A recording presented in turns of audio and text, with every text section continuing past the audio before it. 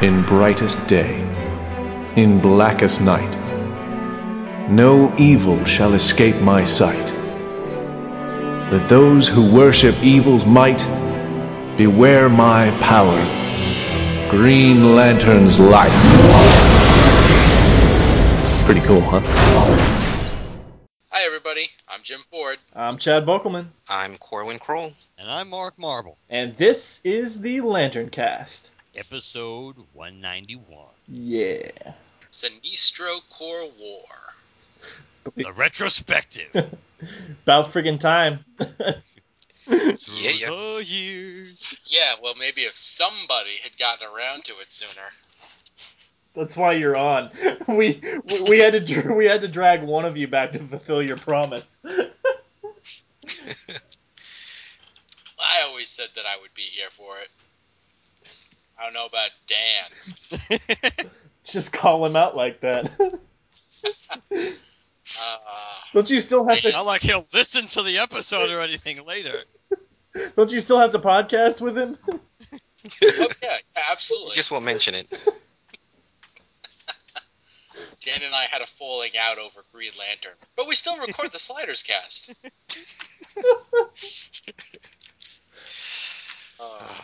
But we're finally doing it, folks. We're getting around to Sinestro Core War in one episode. God help us all. Yes. Everyone. As far as keeping it within a time limit. We're actually excited to cover the material. But a time limit, we'll see how we can do. Oh, I think we'll be able to do it. No problem. All right. Well, with me doing the recap, no problem. Yes, a relatively nice, crisp recap is always will guarantee we'll finish under a reasonable amount of time. Under the 3-hour mark. I was thinking, I was dreaming of 2, but no more than 2.5 at the worst. Oh man, you know, listening to you guys, and I listen to you guys all the time. It's funny because like 1 week Mark will have the better reviews, and then the next week like Chad will have the better reviews. And like you guys kind of like alternate like that, so like one issue like Mark just like goes through it, hits all the high points, and then you discuss it, and then Chad will be like oh my god, and then on this page you have like Hal Jordan's hair, which is slightly flopped down in this panel. In any case, yeah, like this is all things totaled up with the tie-ins and the prologue and the epilogue. You had like 16 issues. True. Yeah, it's hard to. It was real easy to forget how long, and not in a bad way, Derlin people, how long this storyline was, but yet how interesting it was. Yeah. Well, you only had like what was it, 5 issues of each book.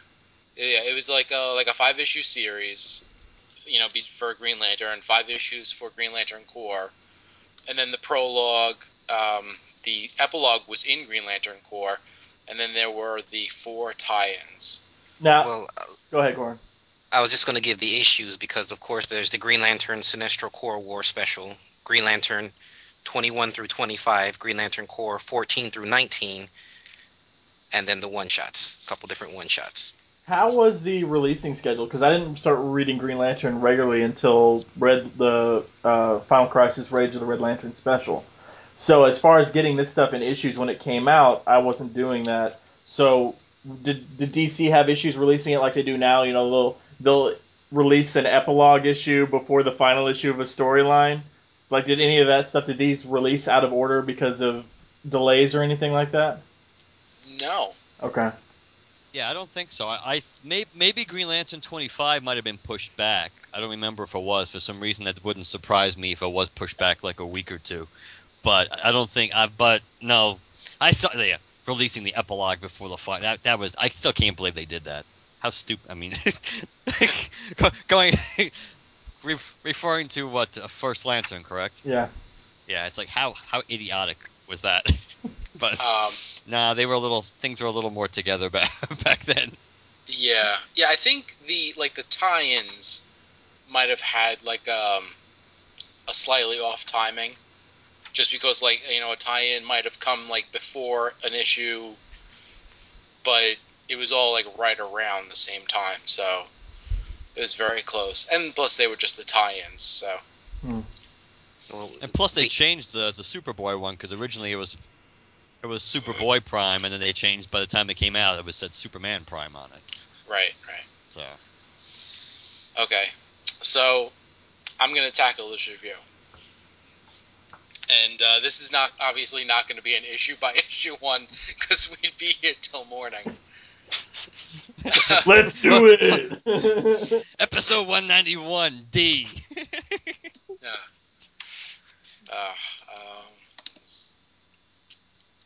Okay, so starts out in the Sinestro Core War special.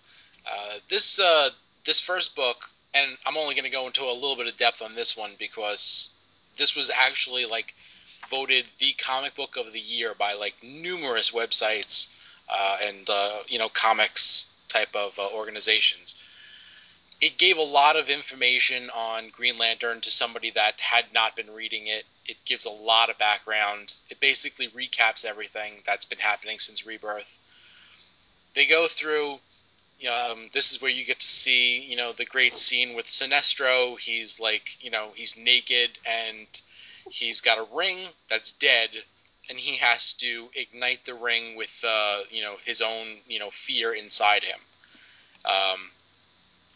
And then, you're just showing all the Green Lanterns, the Green Lantern, universe. Kyle is Ion at the beginning of this story, and all of a sudden there's like, the Sinestro rings, start popping up, and this isn't like the first, like the start of like the whole light war and everything like that, because a few issues back, Batman had been selected for the Sinestro Corps. I'm sure most of you remember that one image with Batman where he's got the Sinestro Corps ring. He rejected it, and then a few issues before that, the Star Sapphires, they were thinking maybe they should go in that direction also as far as rings, but this this storyline is where it really gets set into motion. So one of the bigger things, Kyle, a Sinestro Corps ring flies onto his hand during the initial attack. He gets sucked into the antimatter universe, where Sinestro is able to influence him and pull Ion out and put Parallax in. So you have Kyle Parallax. You have let's see. Well, this is what we learned. There is such a thing as the Ion entity as well. Oh, right. Well, yeah, we'll discuss that. Yeah. There's a lot of there are a lot of things, a lot of details to talk about, especially like in how this begins and ends. So I think we'll just touch on the big things. Yeah. And then we can delve into the the important things to talk about. But I agree with you. I was thinking the same thing, Corwin, at the same. So it's just that since here we are like so far out from it, I figured that everybody just kind of knows about the entities at this point. But no, you're right. We probably should have figured out that it was entities. But anyway, so you have Kyle as Parallax. You have a bunch of the Green Lanterns slaughtered by this initial attack, which was actually an assault to break out two of to the prisoners that they had in the science cells. One of them being Cyborg Superman, who they had also talked about that he had seen the truth behind the New 52, and he had like seen beyond the source wall, stuff like that. And all he wants to do is die, but he can't. And the other person that they want to break out is Superboy Prime, who at this point is about to become Superman Prime, who is stored in a science cell next to like a mini red sun with tons of Green Lantern guards guarding him all the time. The Sinestro Corps, their assault on Oa is to break out these two, and also do a lot of damage, which they do. So by the end of the Sinestro Corps War Special, Sinestro has rounded up his big three, as it were. He's got Superman, Cyborg Superman. He's got Superboy Prime, and the third one that he has is the Anti-Monitor, who apparently he became aware of when he was on Quard, which is in the Antimatter universe. So kind of makes sense. Never really put it together before that, but it makes a lot of sense. Now, in the aftermath, in the Sinestro Corps War, the whole war, you have things like the city of Ranks, which is like a sentient city in the Sinestro Corps War. You have the Children of the White Lobe, all things that were prophesized in the Blackest Night way back when in Tigers with Abin Sur. And they're attacking Mogo. That's happening in this universe. Meanwhile, in the Antimatter universe, you have Hal Jordan with a bunch of other Green Lanterns that trying to they're trying to rescue Ion and Kyle and get out of the Antimatter universe. And this is where we also get that that scene where Hal Jordan tries to wield the Sinestro rings and doesn't have a good time of it. He doesn't do a very good job of it. They're eventually able to pull Parallax out of Kyle. Ion ends up going into Saddam Yat in this. He becomes the new Ion. The Earth Lanterns finally make it back to the main universe. There's a giant showdown on Earth where a Guardian. Well, no, let's say. So, in the final one, you have the Anti-Monitor. You have Cyborg Superman. Cyborg Superman ends up being incinerated. So, and he's thankful for that. Hal Jordan and Sinestro are having like a fist fight across Coast City. The people of Coast City are like shining green lights out their window to kind of inspire the Green Lanterns against the Sinestro Corps War, because it all comes down in Coast City, of course. And Superboy Prime ends up destroying the Anti-Monitor and throwing him into space, where he lands on Riot. And then he, the Superboy Prime is trying to take out a Guardian. The Guardian ends up dying, and in his death, the energy that's released ends up killing Superboy Prime, or so we think. Green Lanterns end up winning. They, beat Sinestro, and the key thing here was that this whole war, one of Sinestro's goals was because, like, he had seen the Green Lanterns, and he knew that they weren't going to be able to, do what was necessary. And that's why he took on fear.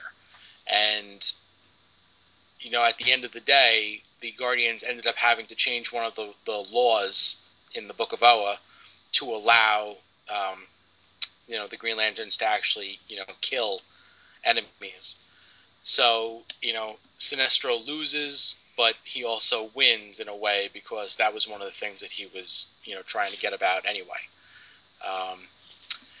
Also, in the final chapter, we finally get the reveal of all the other cores that are to come. All the colors. Well, all the colors. We don't know about white and black yet, but we know about black because of the last page. Right. And then Which is Black as Night. the what battery? Oh, well, the black battery pops up.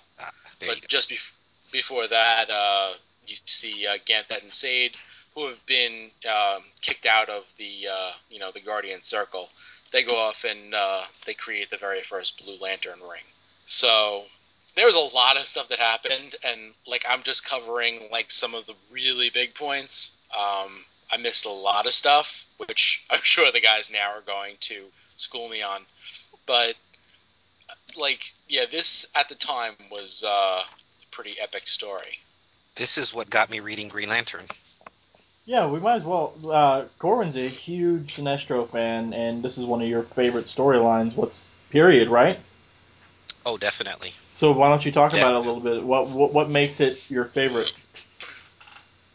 Well, just from the beginning, you get everything from Sinestro's point of view. I mean, you get his his motivation, his drive. I mean, from the very beginning of the issue, he tells his story of how he was stripped and how the universe needs to change. And his goal is not necessarily a bad one. He wants to fix the universe, make it a better place.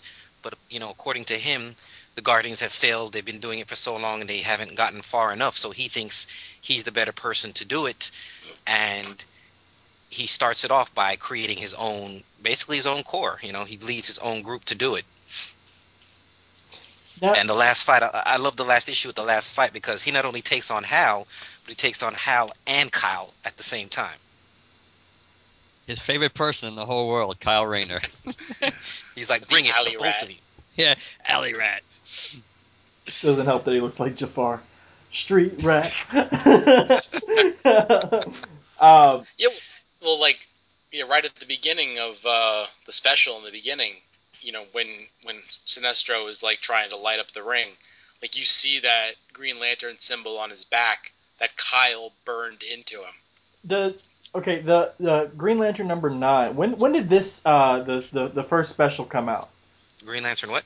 Green Lantern #9 with Batman. Was it Batman Green Lantern? No, that was. Oh. When did Batman? When was he When was he recruited or attempted? Wasn't that 19? 17, 18, 19, something like that? Okay. I'd have to run to the bookshelf. Now, the reason I'm asking is because at what point did Sinestro start setting up his core? Because there's a moment in here where Arkillo talks to Bedovian via the ring and says it's time. And you see it. Bedovian's not being recruited at that point. He already has a ring. You see it from as early as issue 17. I would say probably it might be even earlier than that because the ring start recruiting people. Hold on. Well, the ring recruits Batman in 17. Okay. Is it really that far? It's definitely. Well, I'm looking at 17 now. You're looking at it. Okay. Yeah.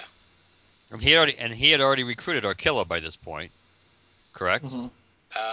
I don't remember that, but because Arkillo was the first one. Because Sinestro went to Arkillo himself. So I thought it was before before. Amon is also 17. I was thinking about when Batman put on the Green Lantern ring. That was in 9. That was in 9. Oh yeah. It says Volume 4 number. I'm looking at Arkillo's reference, and it says something about Volume 4 number 10. All right, 10. I got it open. So all depends when they started with those, almost their Tales of the Sinestro Corps stuff in the back. And the final issue of Ion had the rings flying around, right? Yes. Okay. Yeah, in issue 10, we do see Arkillo get his ring. The ring comes to him. Okay. No Sinestro, though. Oh, yes. Yeah, but welcome to the Sinestro Corps, it says. Sinestro Corps. And something else that I wanted to point out, too, right before the Sinestro Corps War, you actually see a podium. Let me see. I think it's Green Lantern number 19. 20. It's the end of the Star Sapphire. Okay, yeah, you see the lights with all the different colors. Mm-hmm. Not all the different colors, just right. The main. But the ones we know about at the time. I thought it was just the ones we knew at the time.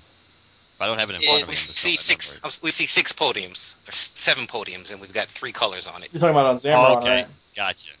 Yeah. There's 4 different podiums that are empty, so they hinted. Yeah. That's true. Well, what you call it? Not that long ago, I was looking back, and if you go back to Rebirth, it was probably when we did the Rebirth episode. There's a lot of mentions of the emotions, like specifically the emotions, and heavy implications of what was to come. Well, Ganthet right out says it. I mean, as far as subtle references, yeah, but there's one point specifically towards the end where Ganthet basically flat out says it. Well, it's not even at the end. It's in the one shot. In the one shot, he and Cyborg Superman are talking, and they literally in their exchange, they mention all the other cores of, all the other part of the emotion, all the cores of the spectrum. Because Cyborg Superman says to him, without life there will be no fear or avarice or hate, and Ganthet replies, without life there is also no hope or compassion. Well, we're talking about Rebirth.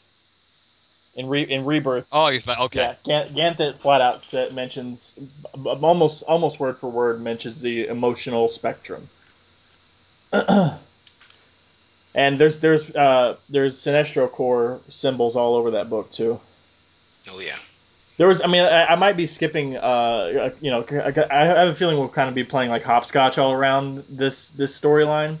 But there was one of the things that happened in this book that we talked about on the show for a long time. What Hal's father said when Hal got the whole vision of his father and was being tapped by fear. Remember that? Yeah. Did we ever figure out what he actually said? Mm-mm. No. Nope. Okay. We were never told.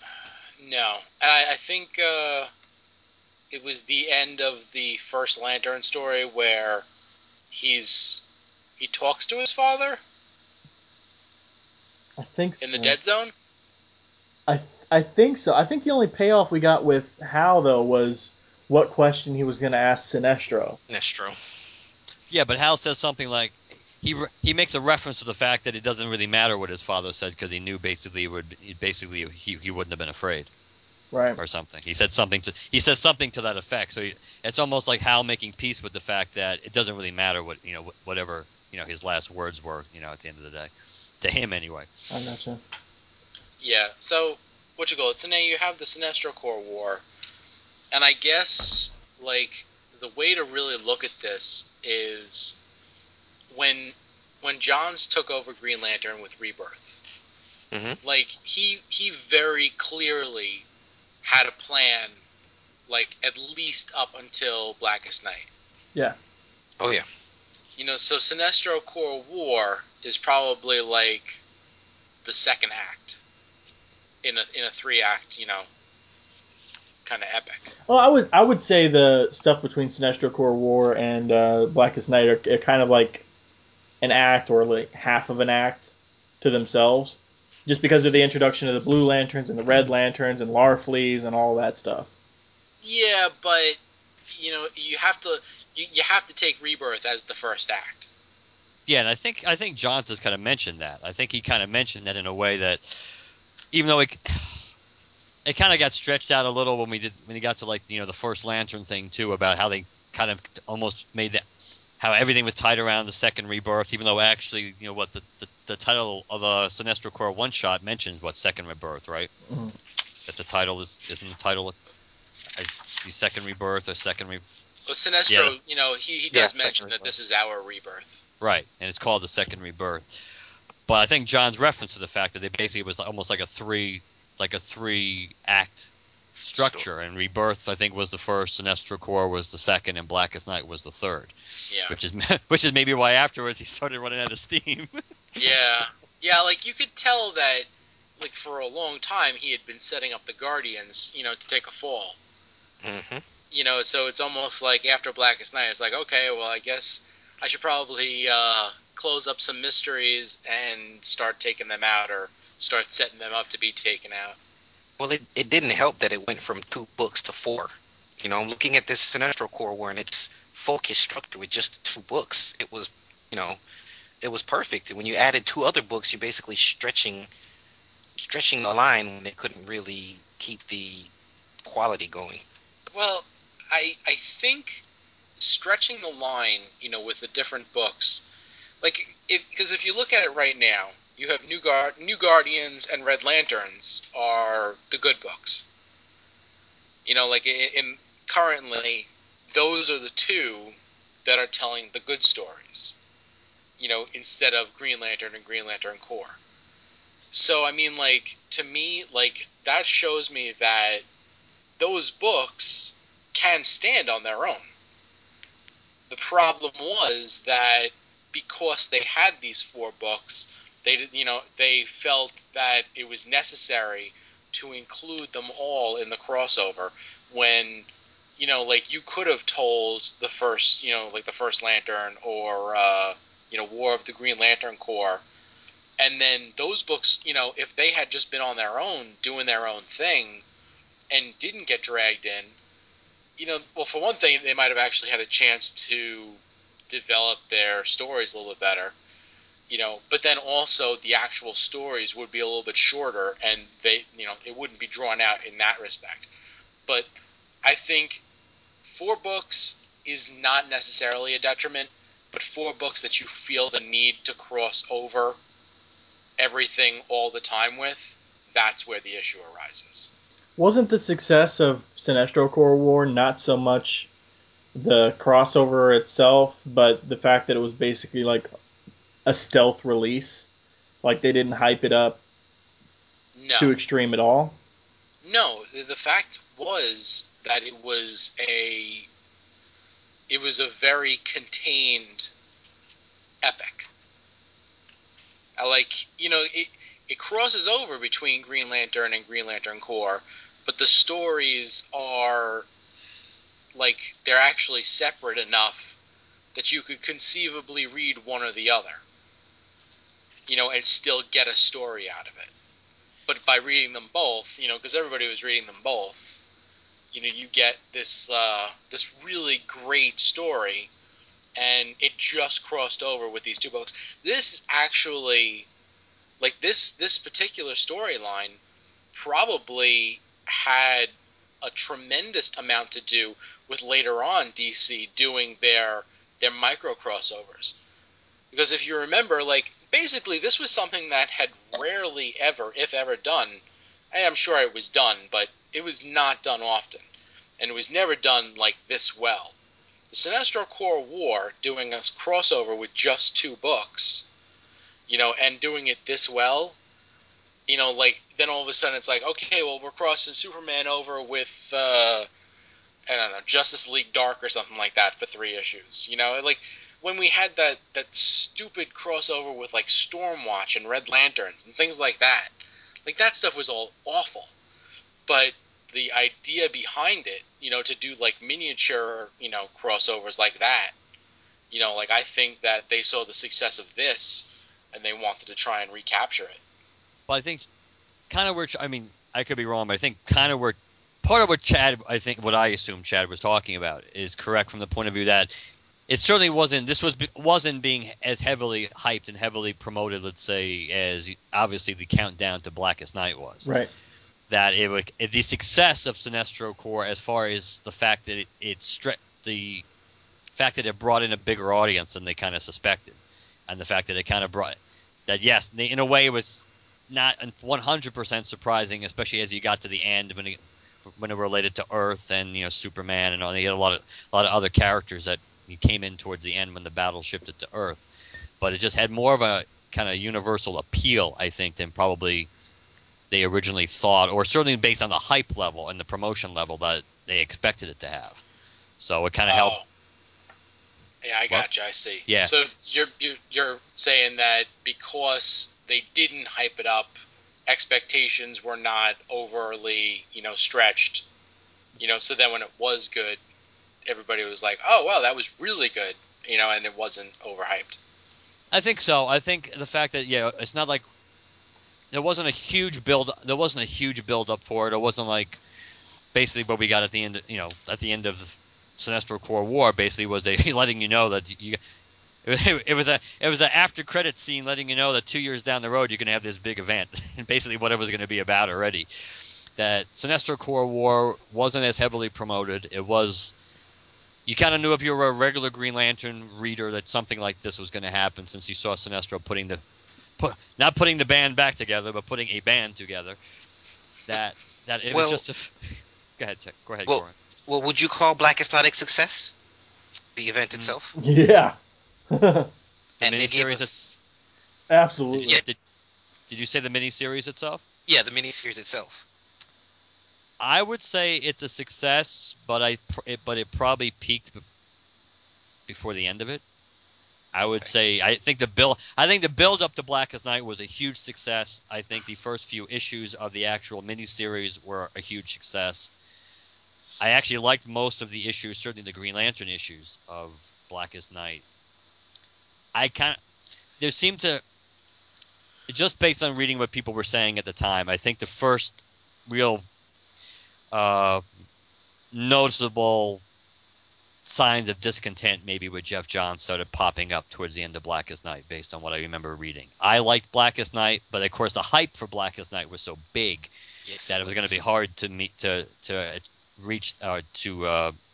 meet everybody's expectations. I would say overall it was a success because when we do the Johns retrospective, I'll go into it more.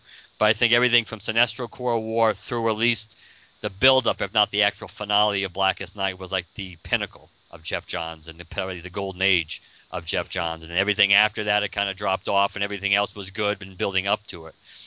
But I think it was a success. I think, and I assume you do, or you're not sure. Oh yeah, I definitely do. And the thing is, they did hype the hell out of it too. So, expectations were set high. I think it delivered. I mean, I think that was the last greatest crossover that DC had. Event period.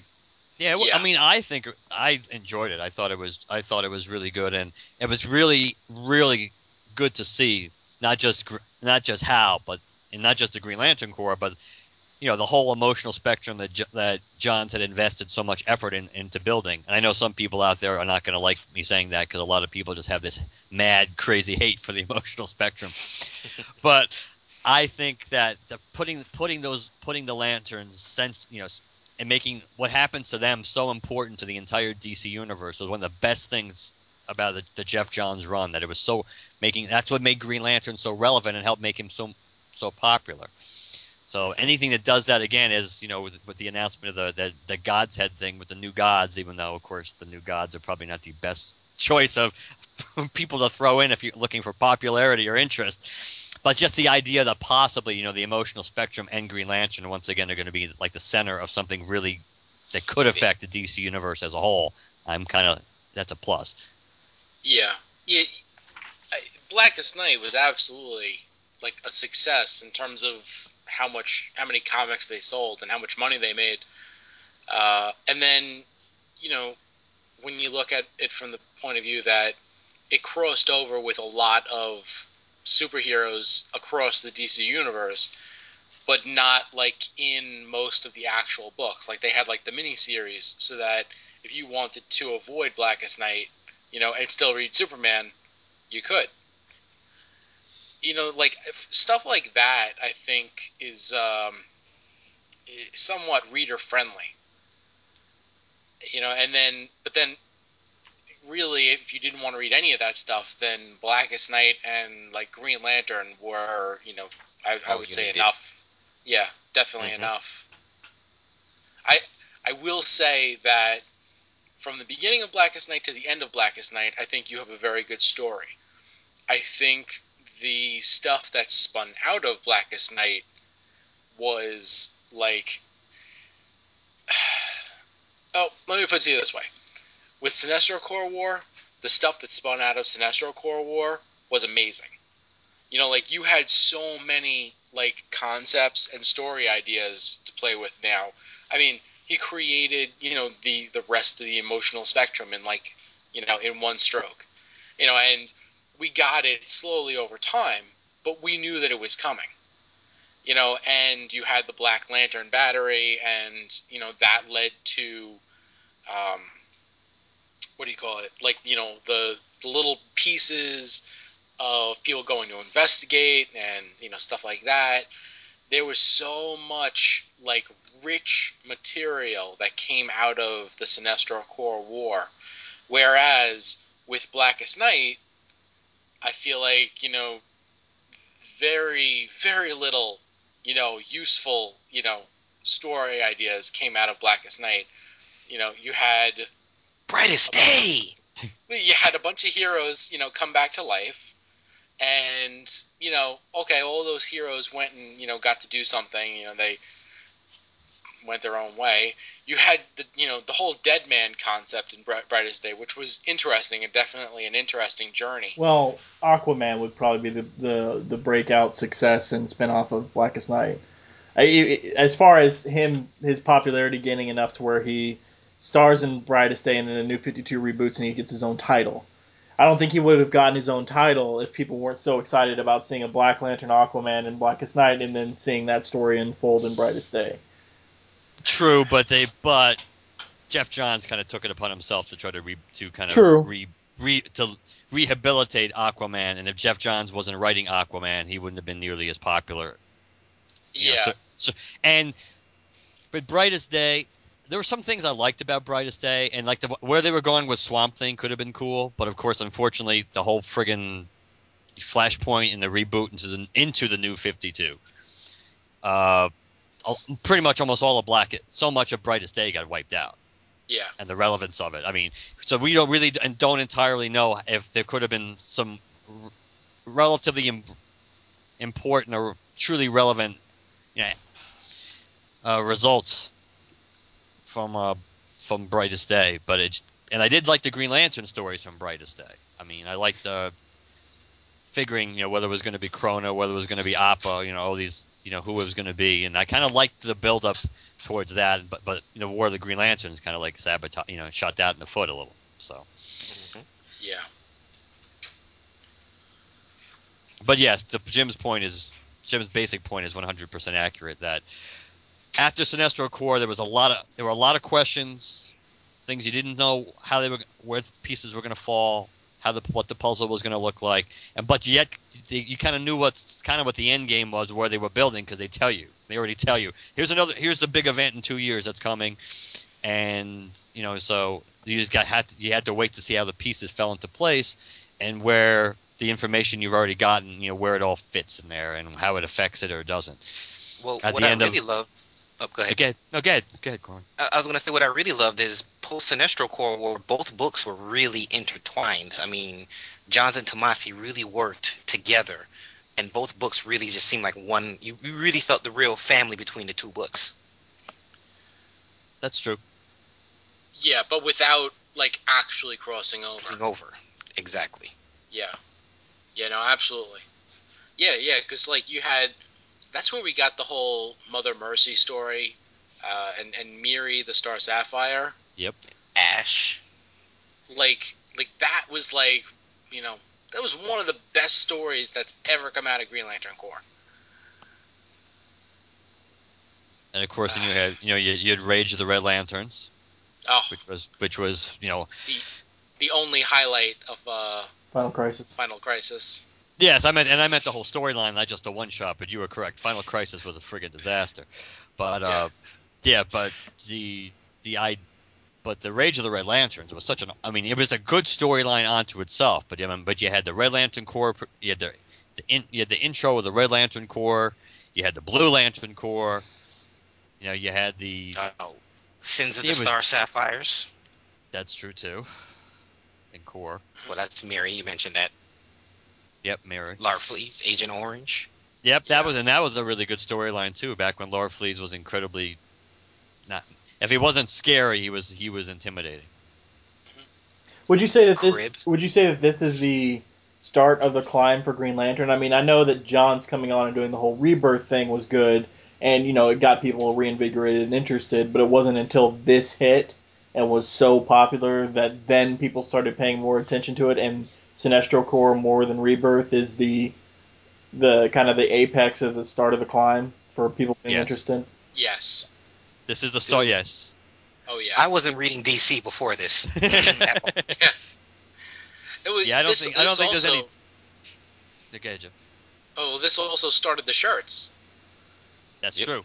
Yeah, You know, once the reveal came out about the other cores, and even our old friend Aroba Silver, they came out with their first rings for the other cores relatively quickly, I think, after the other cores were revealed in this issue 25, in the Green Lantern 25.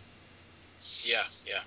Yeah, yeah. Once 25 hit, like, the just like the merchandising, exploded. Not so much from DC because they're slow to capitalize, but at least with the T-shirts, you know, between people wanting to find out, about the different cores, like when you have 7 different cores, each one dedicated to a different emotion. I mean, like we all feel emotions, and every one of us, tends to feel one more than another. So, like, now all of a sudden you have a book that's speaking to you personally, or, the merchandise alone. It's just, this is absolutely where, Green Lantern just exploded in popularity. And Corwin, I know we got your side of why you like this, but maybe more specifically, you said this is where you started reading DC. Period. What was the hype? What was the what were people saying that made you go, oh, I guess I'll check it out? Because it had to have been more of, this is cool, read this. It was Green Lantern 25. The whole prophecy and the War of Light and all the colors that really caught my interest. And plus, you have those two-page spreads back to back, which are pretty impressive. When you see all the batteries and you see the first hints, and then you have the War of Light battle in the centerpiece of the issue. Oh, I've got prints of those. Yep, I do too. Yeah, those are amazing. And this is where a lot of the artists started being really heavily showcased, right? They were there before, but as far as showing their chops, like Yvonne Hayes and Ethan Van Sciver. I mean, Van Sciver doing the Sinestro core, as far as just designing various creatures, that's pretty epic. The way they look. Yeah. Yeah. Well, the other thing, like, if people didn't get, connected by Green Lantern 25, the Sinestro Core War special, like I said, like that was voted like one of the that was voted the best comic by like so many. I think CGS might have had it as their best of the year. The issue was so good, and like for one thing, they pulled in a Superman villain. They pulled in Cyborg Superman. They pulled in what do you call it? Anti-Monitor. Yeah, that was such a huge reveal at the time. I mean, that was like that was like the oh shit moment. And I think this issue actually had like a couple of oh shit moments. Yeah, that's what I was going to touch upon at some point, because to me to me anyway, I think this is Jeff Johns' single best issue. The one shot was the single best issue that it's arguably anyway, at least to me it is, the single best issue he ever did during his run as Green Lantern. And I like what he did on Rebirth for the most part too. But this issue, for that reason, there are so many things in the one shot that were, I mean, you get, as we kind of alluded to earlier in the episode, you have the reveal that Ion isn't Kyle, that Ion is the entity inside of Kyle, that Parallax isn't just by himself, basically. That you have that reveal. You have the kind of the shocking moment when Kyle is infected by Parallax. You do have that. You do have the reveal of that the Anti-Monitor is the guardian of the Sinestro Corps. That, I mean, that one came out of complete left field at the time. He may not have been 100% healed as you get not constant, but you get many references to throughout the one shots and everything, and like the Superboy Prime one and everything, that he wasn't 100% back to snuff yet, which is part of the reason why Superboy Prime was able to break through his armor and take him out also, and also how Necron was able to capture him in the Black Battery.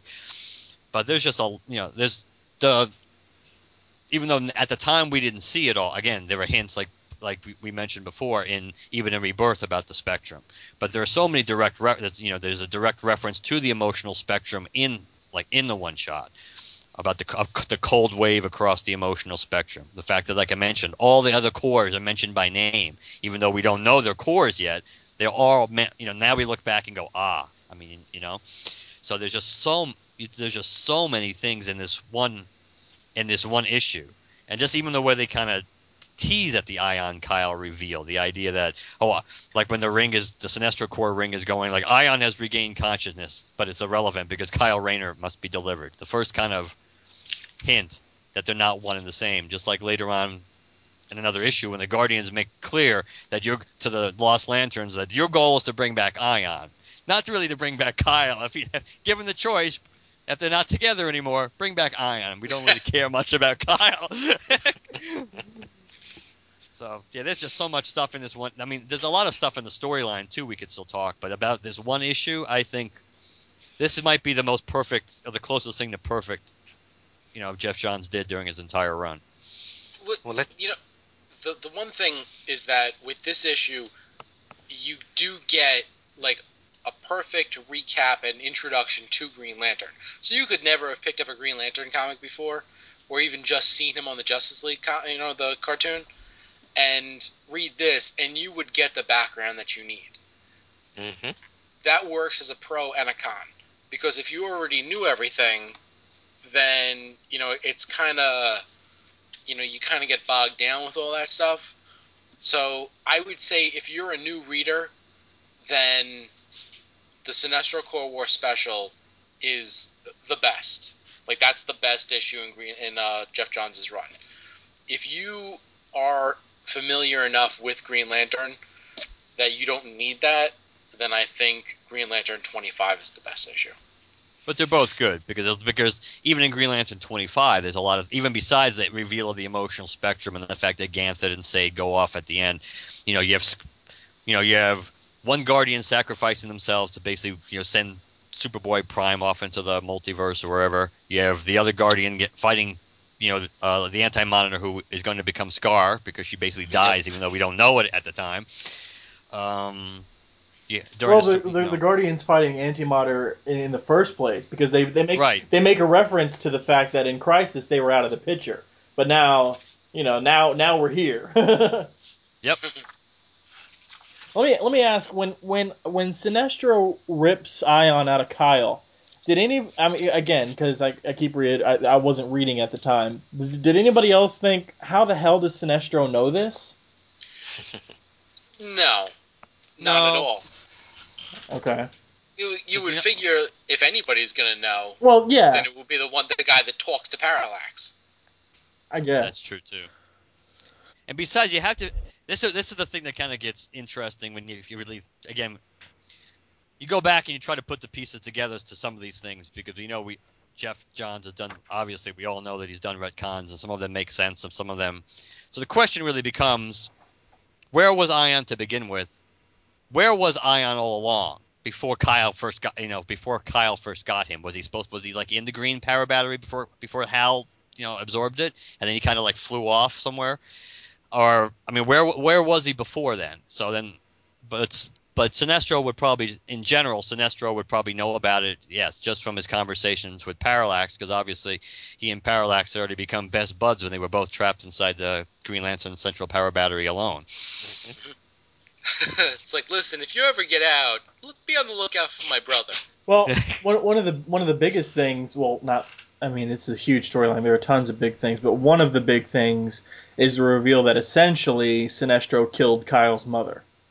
Yes, that was another. That was another relatively shocking moment, because that just wears Kyle down enough where he's susceptible to Parallax. Yeah. Yeah. Though why he has any power as Parallax is another story altogether. He doesn't have a ring. He has nothing. He's powerless. So why would he even be able to make constructs? He has no green power at all. Well, that's because he's like completely broken down. So it's purely Parallax using him as a host. Right, but he has no ties to green energy at the time. Well, yeah, like he should not have been in a green costume. Right, because or making green constructs. Yeah, what? Yeah, no, I agree with that. Because they kind of, and even though, to be fair, this is again one of those things that's kind of evolved, and I think they kind of touched upon it a little, maybe in the scripting, the original script treatment for Rebirth and stuff too. But the idea that Parallax doesn't, he corrupts you, but he basically uses your own power. So if you don't have a lot of power, he might reinforce some of your motives or your, for lack of a better way of describing it, in a way, your will to do something bad. But the reality is, if you don't have power, he doesn't give you the power. So I mean, Hal was powerful with Parallax because he'd absorbed the friggin' central power battery, and he took the knowledge from the Guardians with it. That's why he was able to do what he did, like not because he had Parallax in him. So Kyle had nothing at the time. He didn't have his ring on. He didn't have any green energy left. So the mere fact that he was able to, basically function even as a Green Lantern possessed by Parallax, let alone, on a level, that was something that even when it was going on, that didn't kind of make any sense to me. But unless it was the fact that since Jade had given him her power back, which enabled him to take on Ion, maybe when Ion left him, he still had that trace amount of power, and Parallax amplified it.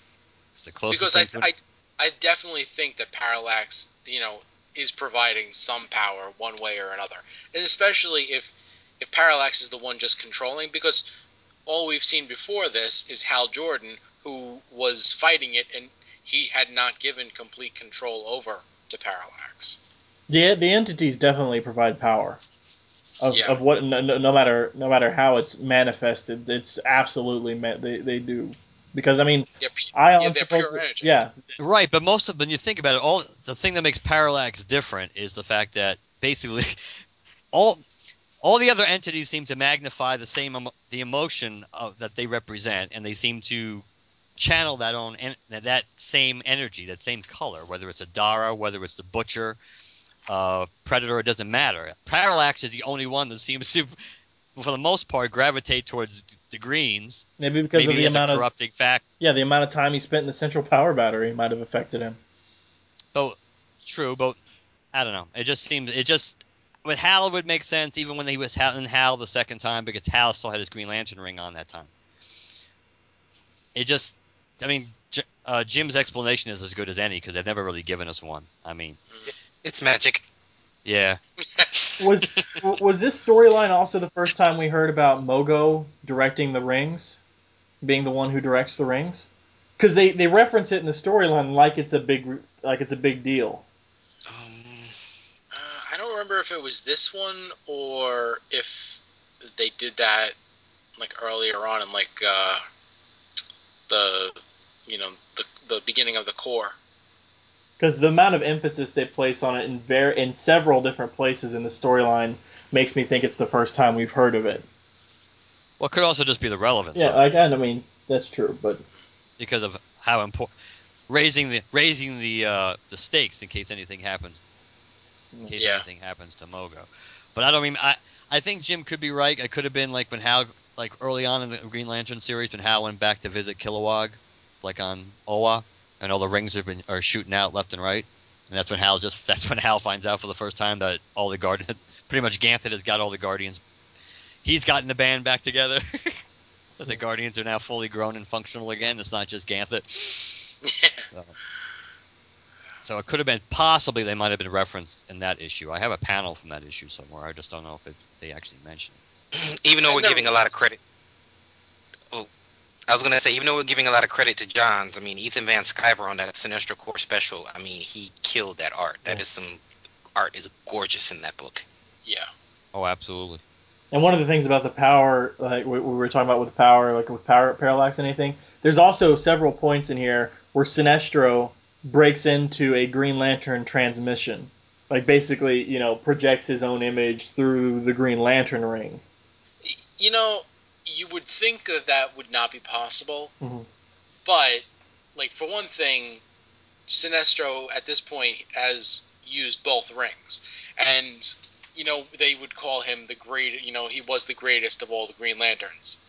And now flash forward to now, where Kyle, has, using a green ring, he was able to harness the emotions and contact the other, the other new Guardians across rings. Right. What I'm talking about for at the time this was coming out, that was probably a red flag to a couple of people. I don't think that they had really reinforced yet that you couldn't do that. Okay.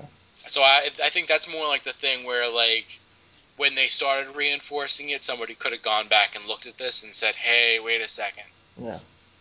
All right. So for the event itself, what other things do we want to point out? Let me flip through the special. Finish that issue.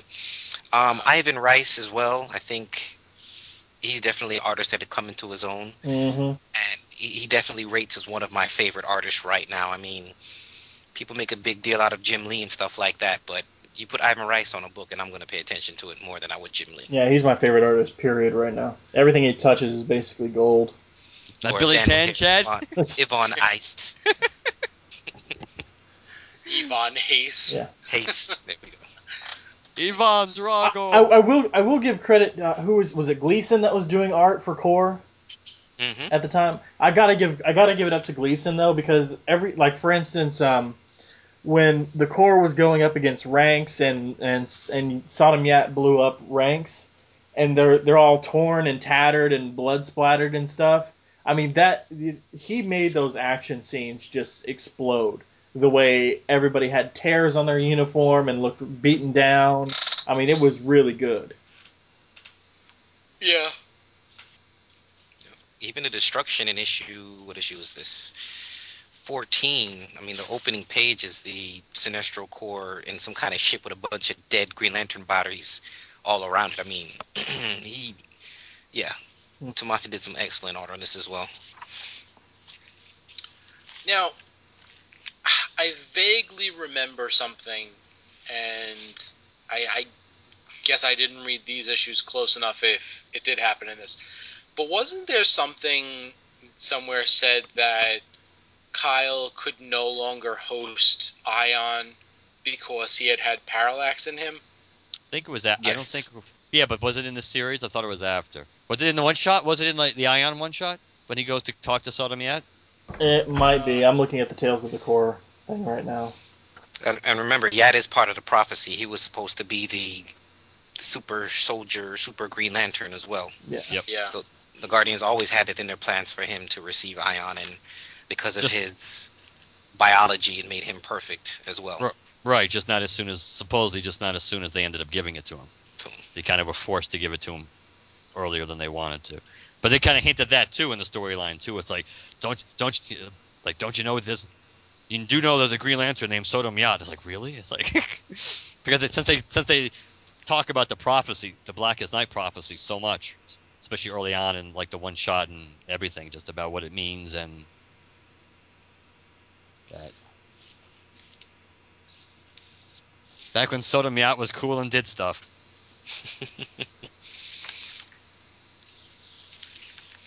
And So our Killer versus Kilowog was pretty cool the first time. That's exactly where I was going to go next. Yeah.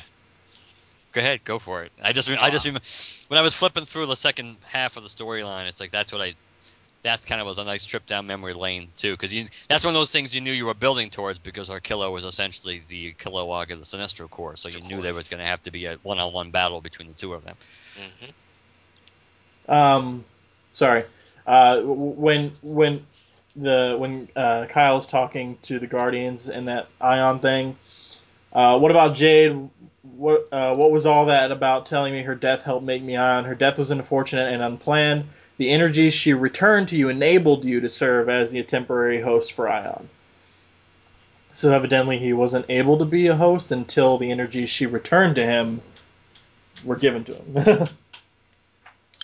I remember that, but I thought that there was also something else that said that now he was like Ineligible. Yeah, like They contaminated. did say something like that. I just don't remember when it was, but they did say that. They did say he was no longer but at least as far as the Guardians were concerned, we don't know if this is like if Ion has a say in it. We don't know if that would be the case. But the Guardians make it clear from their point of view that he's no longer eligible, if you will, for lack of a better. Well, that's kind of how it was at the beginning, because even when the Sinestro Corps ring found Batman, it left him because it sensed the presence that he used to have a Green Lantern ring, or he wore a Green Lantern ring. Well, true, but it's not like Parallax didn't go into Kyle because Ion had been there first. Maybe it doesn't work the other way around. Yeah, that was the thing that didn't make any sense to me. If that was the case. Or maybe the Guardians just wouldn't allow it. Maybe it's a trust thing too. maybe simply it comes down to once you've given into fear that much and been that they wouldn't trust you again, or they trust your willpower enough. At least that's the one thing. A lot of people try to talk, especially as the story as the years went by, about Jeff Johns being inconsistent about stuff, and then he was inconsistent about some things. But at least he was always consistent that he didn't have Hal host Ion. You, Then he would you, have. you guys think that was an editorial thing? They tweak certain things, made him tweak certain things, or do you think he had pretty much had free reign? I think he had free reign, at least certainly as time went on. I think he had free reign. I just think I think his attention just got dragged into different areas, especially as his role in DC expanded. I think just like the 10 Laws of the New Guardians, which we only got a couple of, and then we never heard about it again. Just like Hal's Blue Lantern ring, which is still floating away somewhere in space that somebody got.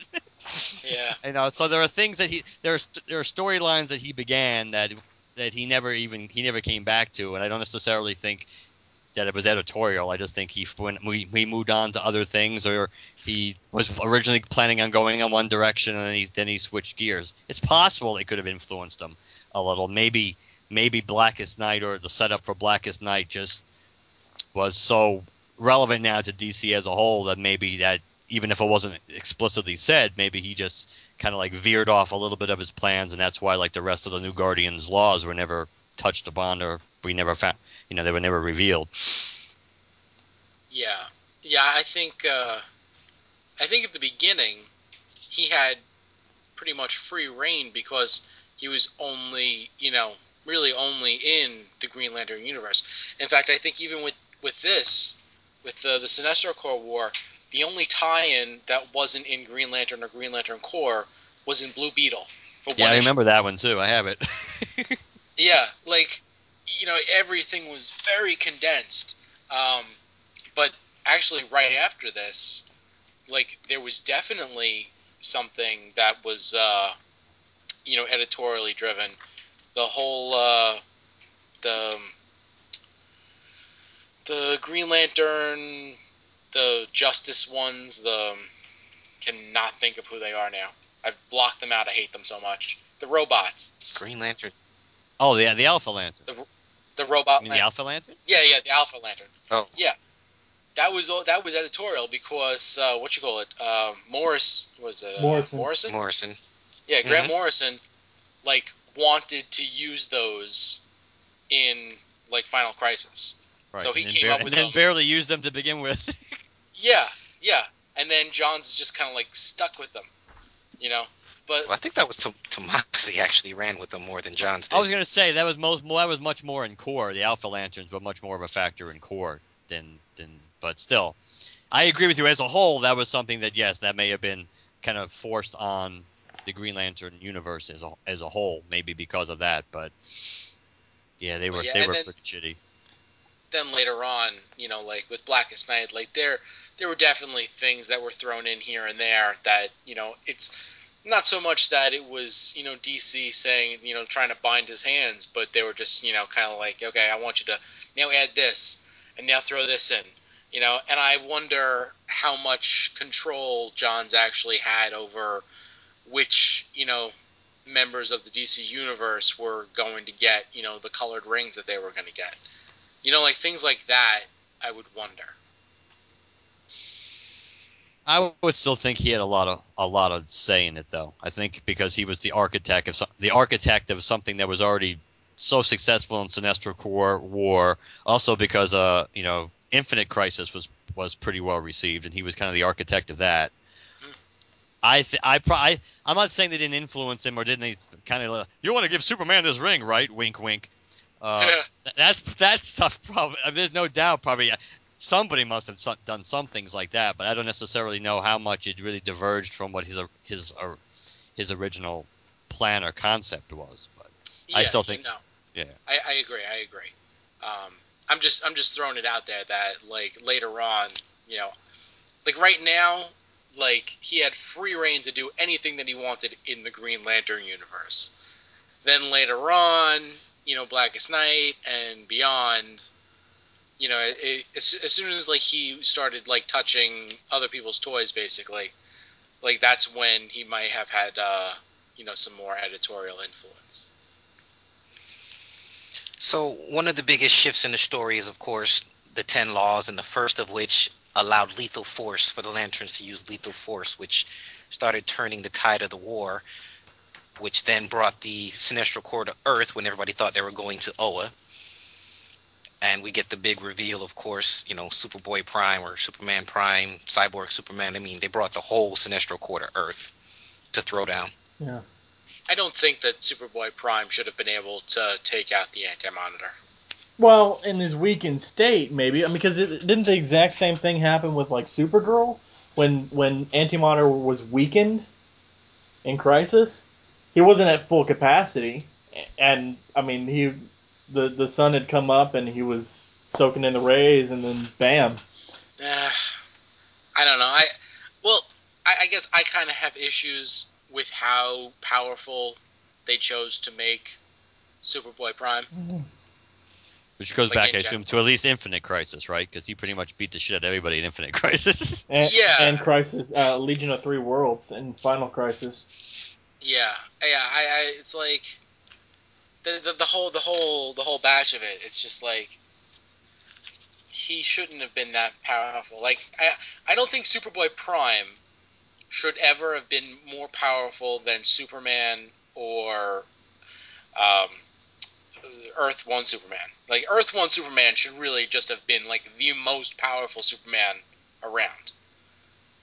Like, hands down. Mm-hmm. Well, my whole reasoning for moving the story along to that point was to get to the Sodom Yat Superboy fight, because that was probably one of my favorite parts of the whole event. Yeah, he gets infected with lead, which affects him from then on, right? At least until now, because I don't think we have an explanation for that. Brainiac 5 came back and gave him Yeah. anti-lead serum. That was a cool fight, though. That was a really good fight between him and Superboy Prime. But the first law, I mean, the lethal force, that was critical, and that was obviously as part of Sinestro's plan all along.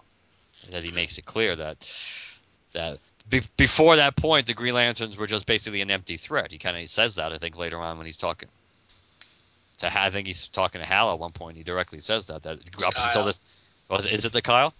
Yeah, that was when he was like just about to put Parallax into him. And, they're gonna come after you.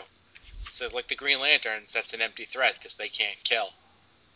That's true, but I thought at some other point he referenced it specifically, making it crystal clear about after the fact that was why he did it, but now the universe will fear you. Oh, now yeah, the universe, Now the universe will actually fear. Yeah, it's part of his whole plan. Yeah. Which, of course, it's one of those interesting things about Sinestro's characters. Like, in a way, he's trying to better the Green Lantern Corps, but what exactly does that? What does that do for you if you're like? And I always think of Arkillo, because Arkillo's like this loyal puppy. It's like he's so loyal to Sinestro, but he keeps getting screwed over because Sinestro just does whatever he wants, and Arkillo's left holding the bag. It's like, well, do you want me to do this? I mean, this is what you told me to do, and then you turn around and you go do something different, and then you come back and I'm pissed for it, and then you kick my ass, and then I go back and follow you again. Well, it all goes back to Abin Sur and his belief in the prophecy of the Blackest Night, which is what Sinestro was trying to prevent or prepare for. Which is, yeah, I agree with that. I'm just talking. I'm also thinking even now that Sinestro kind of just changes gears at the drop of a hat sometimes about what the Sinestro Corps should be doing, and Arkillo is just like, he's the most loyal. That was one of the, and we'll get to this more in like the. Well, actually, at this point, let's just say we would have already gotten to it. So this is going to be redundant to you listeners now. That the fact that when Sinestro is that kind of in Sinestro Corps 1, in Sinestro 1, when he's dealing with Arkillo for the first time, basically since the Wrath of the First Lantern and everything, it's like he kind of feels sorry in a way for Arkillo, and he understands why Arkillo's giving him so much hell, because Arkillo is the most loyal of his soldiers. So he would kind of expect that to happen. It's just one of those catch-22s. It's like, yeah, I know I understand his point of view, but that still doesn't mean I'm not going to make him do what I want him to do. The Sodom Yat and Prime fight is epic without question. But one of my favorite fights is when Hal, Kyle, and Sinestro are all depowered and fighting on the rooftops. Oh yeah. That's just it's just there's no power. It's just punches and kicks and stuff being thrown. I think that's epic. But the only thing I didn't like about this story, and it has nothing to do. I think it was just a creative decision because there's way too much happening in this storyline. But when the Anti-Monitor shows up, I kind of feel like that should have been a bigger deal. You know what I mean? Not necessarily to the Green Lanterns or anybody, but to like the rest of the heroes that are participating in this story. Like whether it be Superman or Batman or somebody shows up and it's just like holy crap.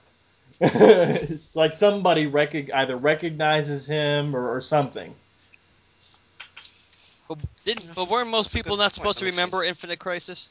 I mean, not Infinite Crisis, Crisis. I thought there were only a few characters that were supposed to remember what happened in Crisis.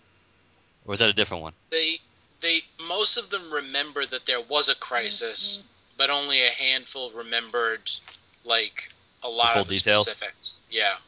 Well, I thought it wasn't until Infinite Crisis that people started remembering. Because they did use his armor or his body or whatever and to try to power the device. Yeah. Yeah, but I don't know. I don't know if people remembered after that or if it was just the kind of thing where like now new changes had happened and they just again remembered that there was a fight with Infinite Crisis. I don't know.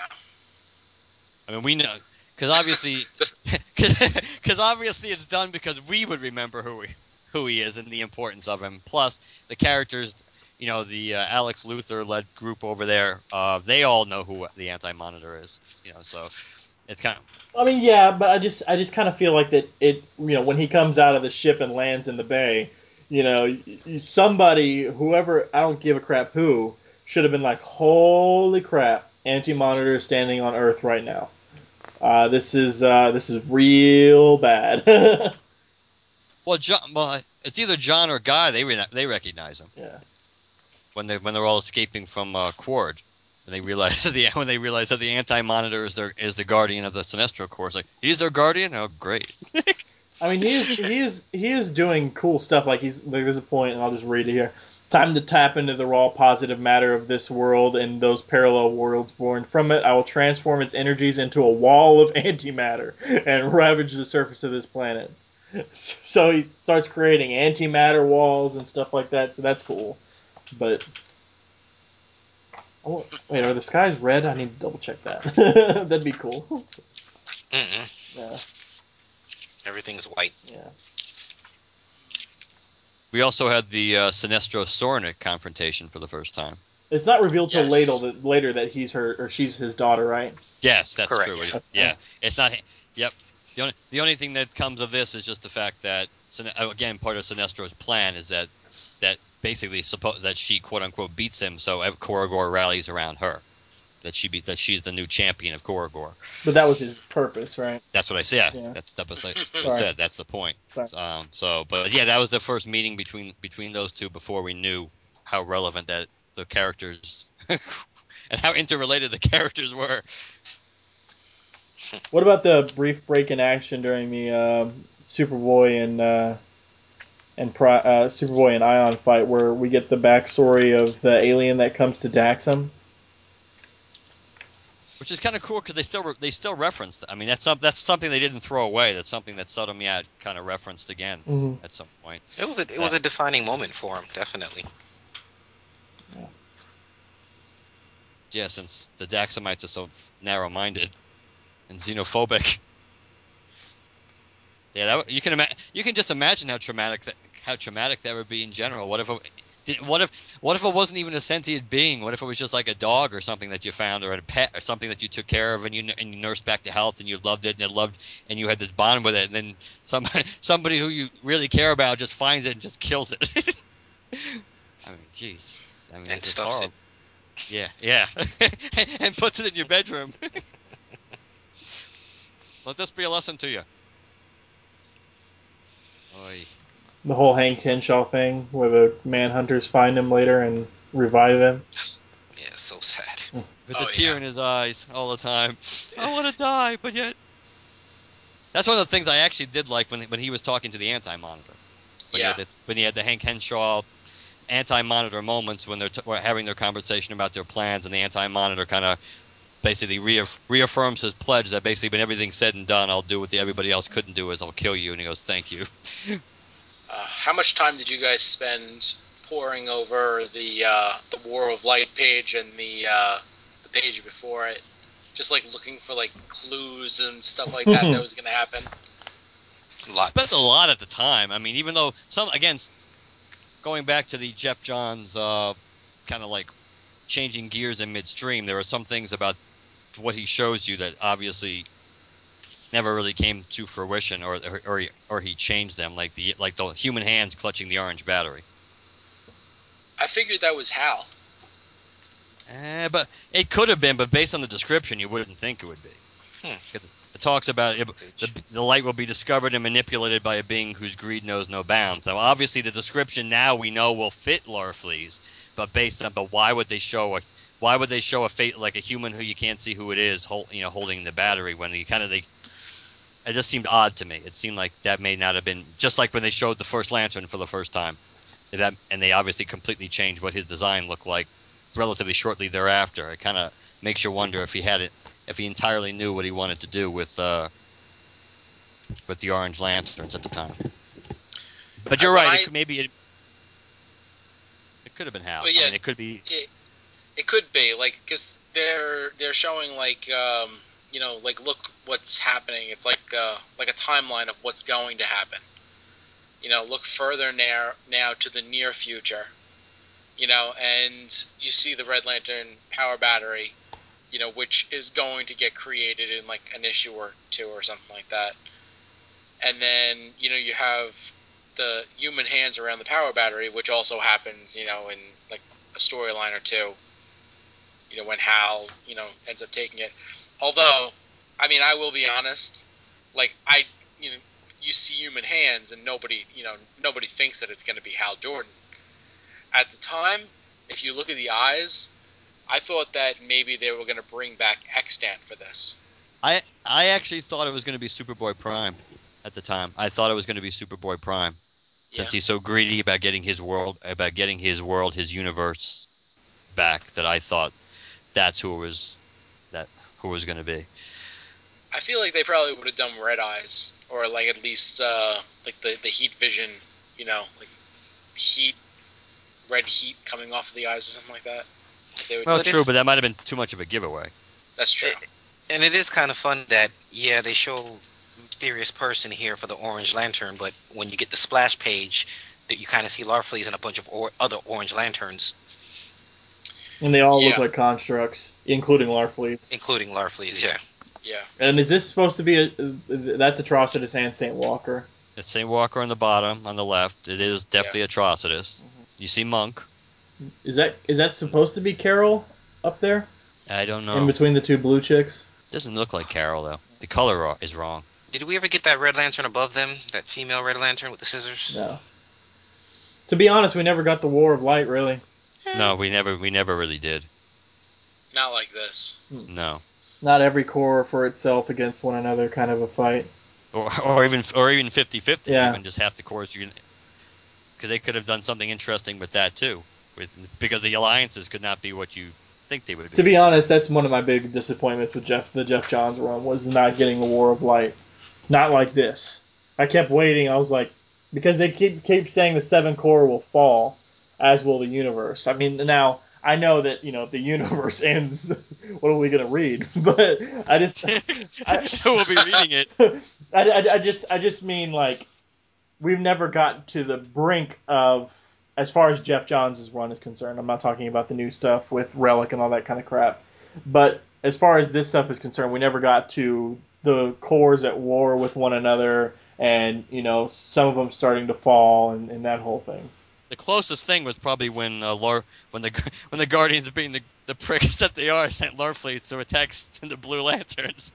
Yeah. So when you had the Blue Lanterns fighting for their lives against Larfleets and its constructs, because that was one of the things when they were looking at their map and everything is the war of light has begun. That's one of the things that you see that the blue and the orange are squaring off. We have failed to contain. But it never really gets much further. You have skirmishes, but you never had full out war. You had like arm wrestling, but you didn't have full military conflict.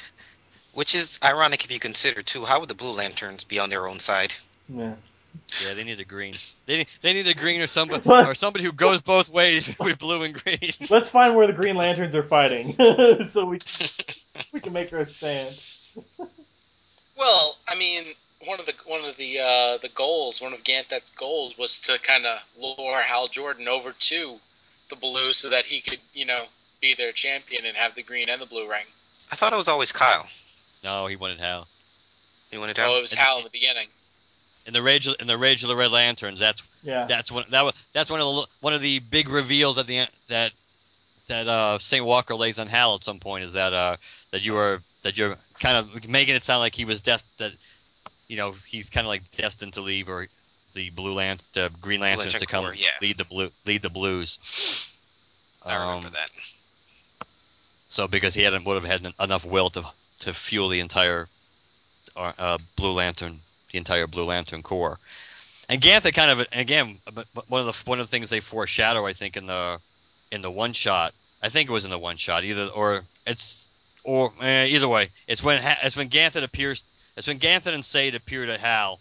So it's not the one shot. I think it's later on when they're telling him probably in actually 25. Now I'm thinking about it after they probably imprison Parallax or something that they're talking about how they're going to do everything they can to assist you or we'll do everything we can to assist you and that's kind of what the Blue Lantern Corps was really designed for, was to assist the Green Lanterns. It was just done in a way you didn't expect. You didn't expect them to go off and form their own corps as a way of helping Hal Jordan and the rational Green Lanterns. Not that Hal is always rational, but still. Yeah. All right. What else? The issue 25 actually features an appearance from the Yellow Candle, the Bizarro Hal Jordan. I was just looking at that page. I think I feel like it's in the special that there's a panel where the Sinestro Corps is like attacking a world with a Green Lantern, and the Green Lantern is the one from the Dead Earth annual from the Kyle Rayner run. Oh yeah, like that bird Green Lantern. Yeah. What about Guy Gardner being attacked by Despotellis? Mm-hmm.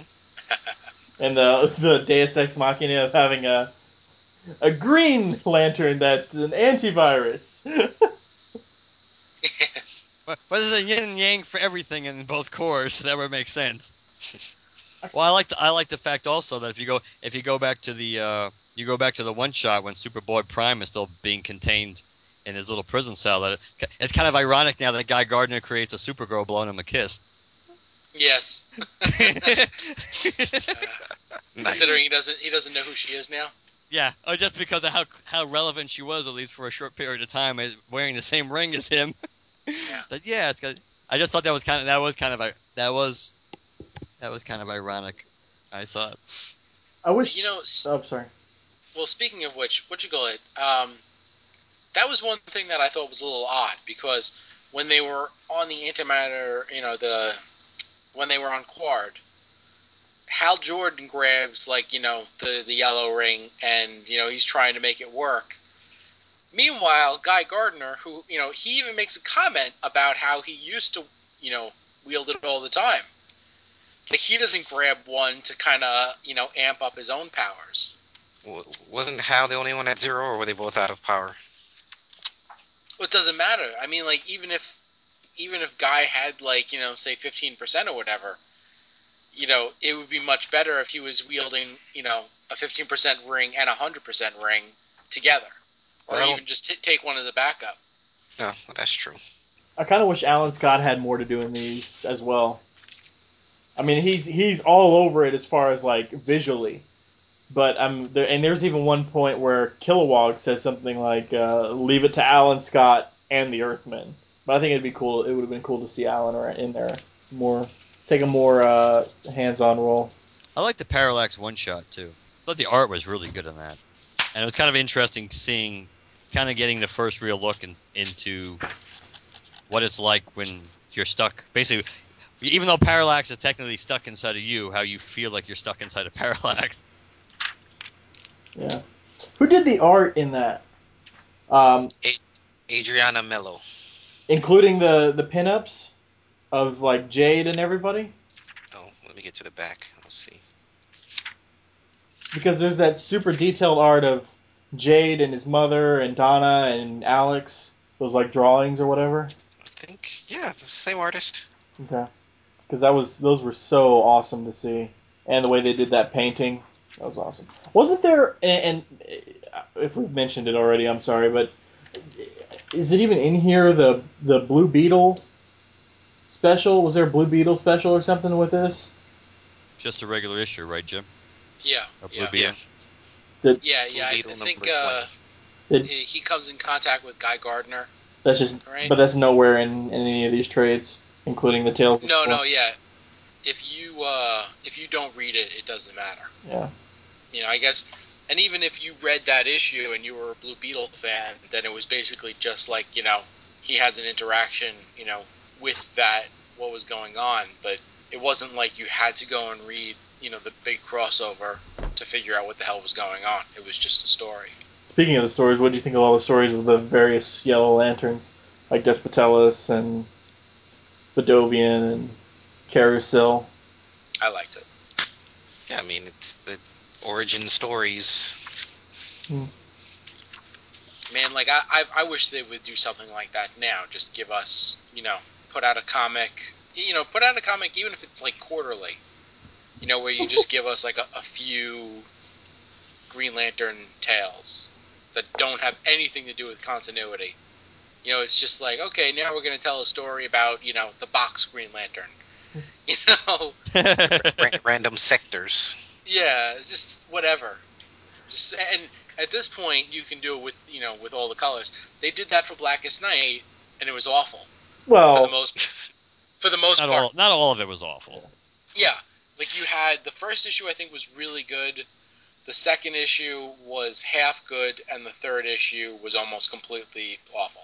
The third issue also had like issue 0 of Blackest Night with commentary. Well, let me see. Because Yeah, the first one had the Saint Bleeze, Walker story. which was really a good story Yeah, Bleeze and was drawn great. well. Yeah, Bleeze was another standout. That was one of the ones where they had Kilowog, right? One of those was Kilowog in one of those. With Let me see. Hermie. yeah. Yeah, Yeah. was that in that one? I thought that was on one of those 3 issues. First issue had Saint Walker story, Mongol, and Indigo one when she channeled, all the different cores. Oh, that's right. Right. The first real appearance of the Indigo Corps, Hmm. right? Yes. The tribe, And I should say. then I don't have 2 here, but 3 was Kilowog and his drill sergeant and Arisa, which they really dropped the ball on editing that story because the ring was passed on to the next of kin basically. Remember that irked me. And I think 2 was Carol and Bleeze. yeah, where is 2? I don't seem to have it here. And the Yeah, Carol but story was All not good. It was like it was by like a decent artist. Like it was like a really good artist. Nicholas But Scott, right? no, it was no, Or am I thinking of the 3-issue mini? yeah, the no, that was the the Wonder dude Woman. that did Adventures of Cyclops and Phoenix. Oh, I can't remember his name now. Um, is it? It's not Billy Tan. No, no, No. no, no, no. God, what was his name? Well, in any case, he's normally an amazing artist. It's just that in that story, it was nothing but Carol's face. Because it was like basically just the plane, and the colors were like so muted and boring in that. The Arisia story wasn't great. The Kilowog story was not great. Oh, here it It was is. the Kilowog story was like a cliche. Like the whole thing was a cliche. Gene Ha. Gene Ha, yeah, Gene Ha. Gene Ha is a phenomenal artist. Sometimes, not that time.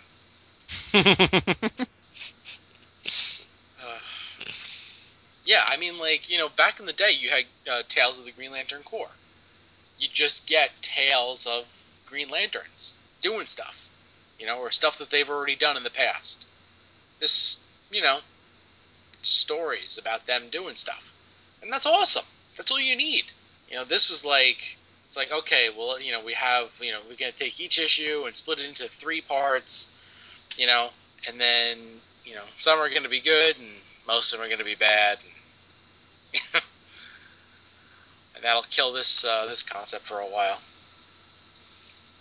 And Bloom actually had another Yeah, mini story. I do remember that one. That was kind of interesting. That one was funny. Not glommy, but close enough.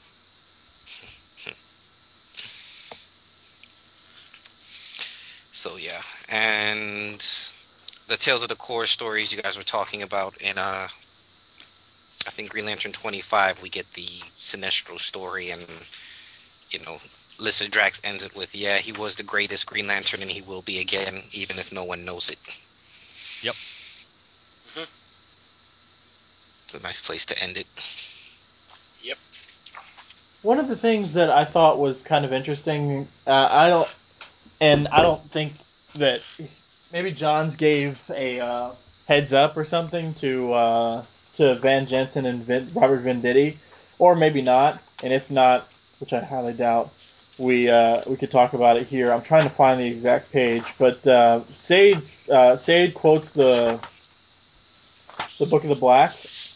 At some point, she says, "Okay, a face of metal and flesh shall speak the secrets of the 52. Fear will rise, willpower will gather, and a war of light will unleash the truth behind the power of the ring." What was the truth behind the power of the ring? What do we all think it was? Wasn't that supposed to be the different colors? I mean, was it the different colors? Was it the whole reveal in Blackest Night later on about the White Lantern or I thought the it was the entity? white.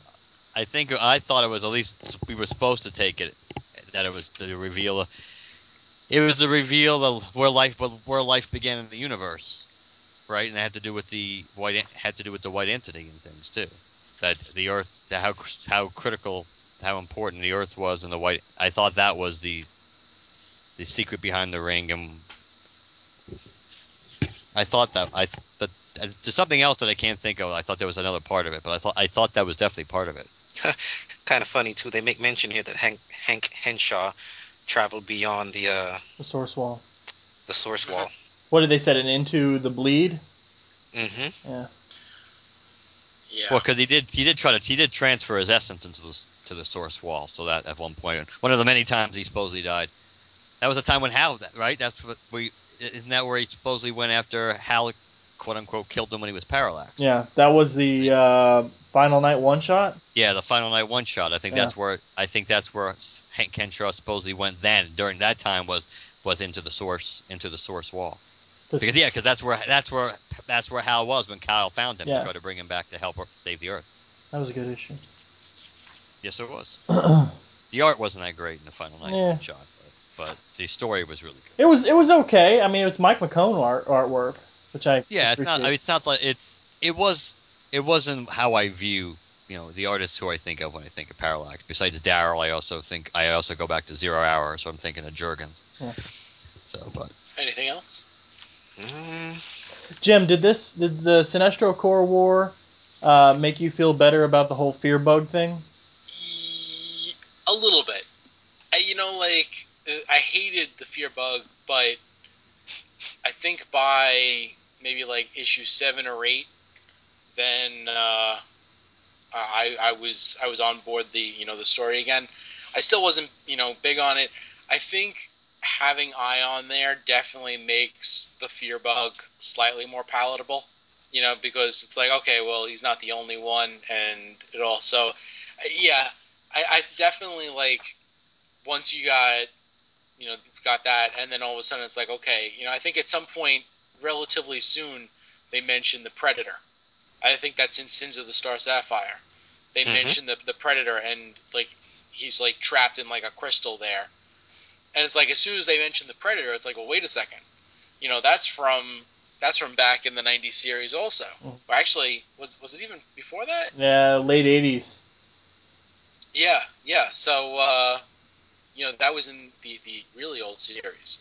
And plus, they make it clear. They make it clear that the Predator is absolutely the entity of love, as the build up to Blackest Night. When I think when Scar is telling Black, making it clear that Black Hand, basically you are our entity, if you will, of death, much like the Predator, much like blah blah blah. So they actually, if there was any doubt, even heading into Blackest Night, that the Predator was supposed to be the entity of the Sapphires. I mean, Scar kind of gives you the reveal, I think, in the prologue to Blackest Night and Green Lantern, that was one of the entities she rattles off. Sorry, Jim. Just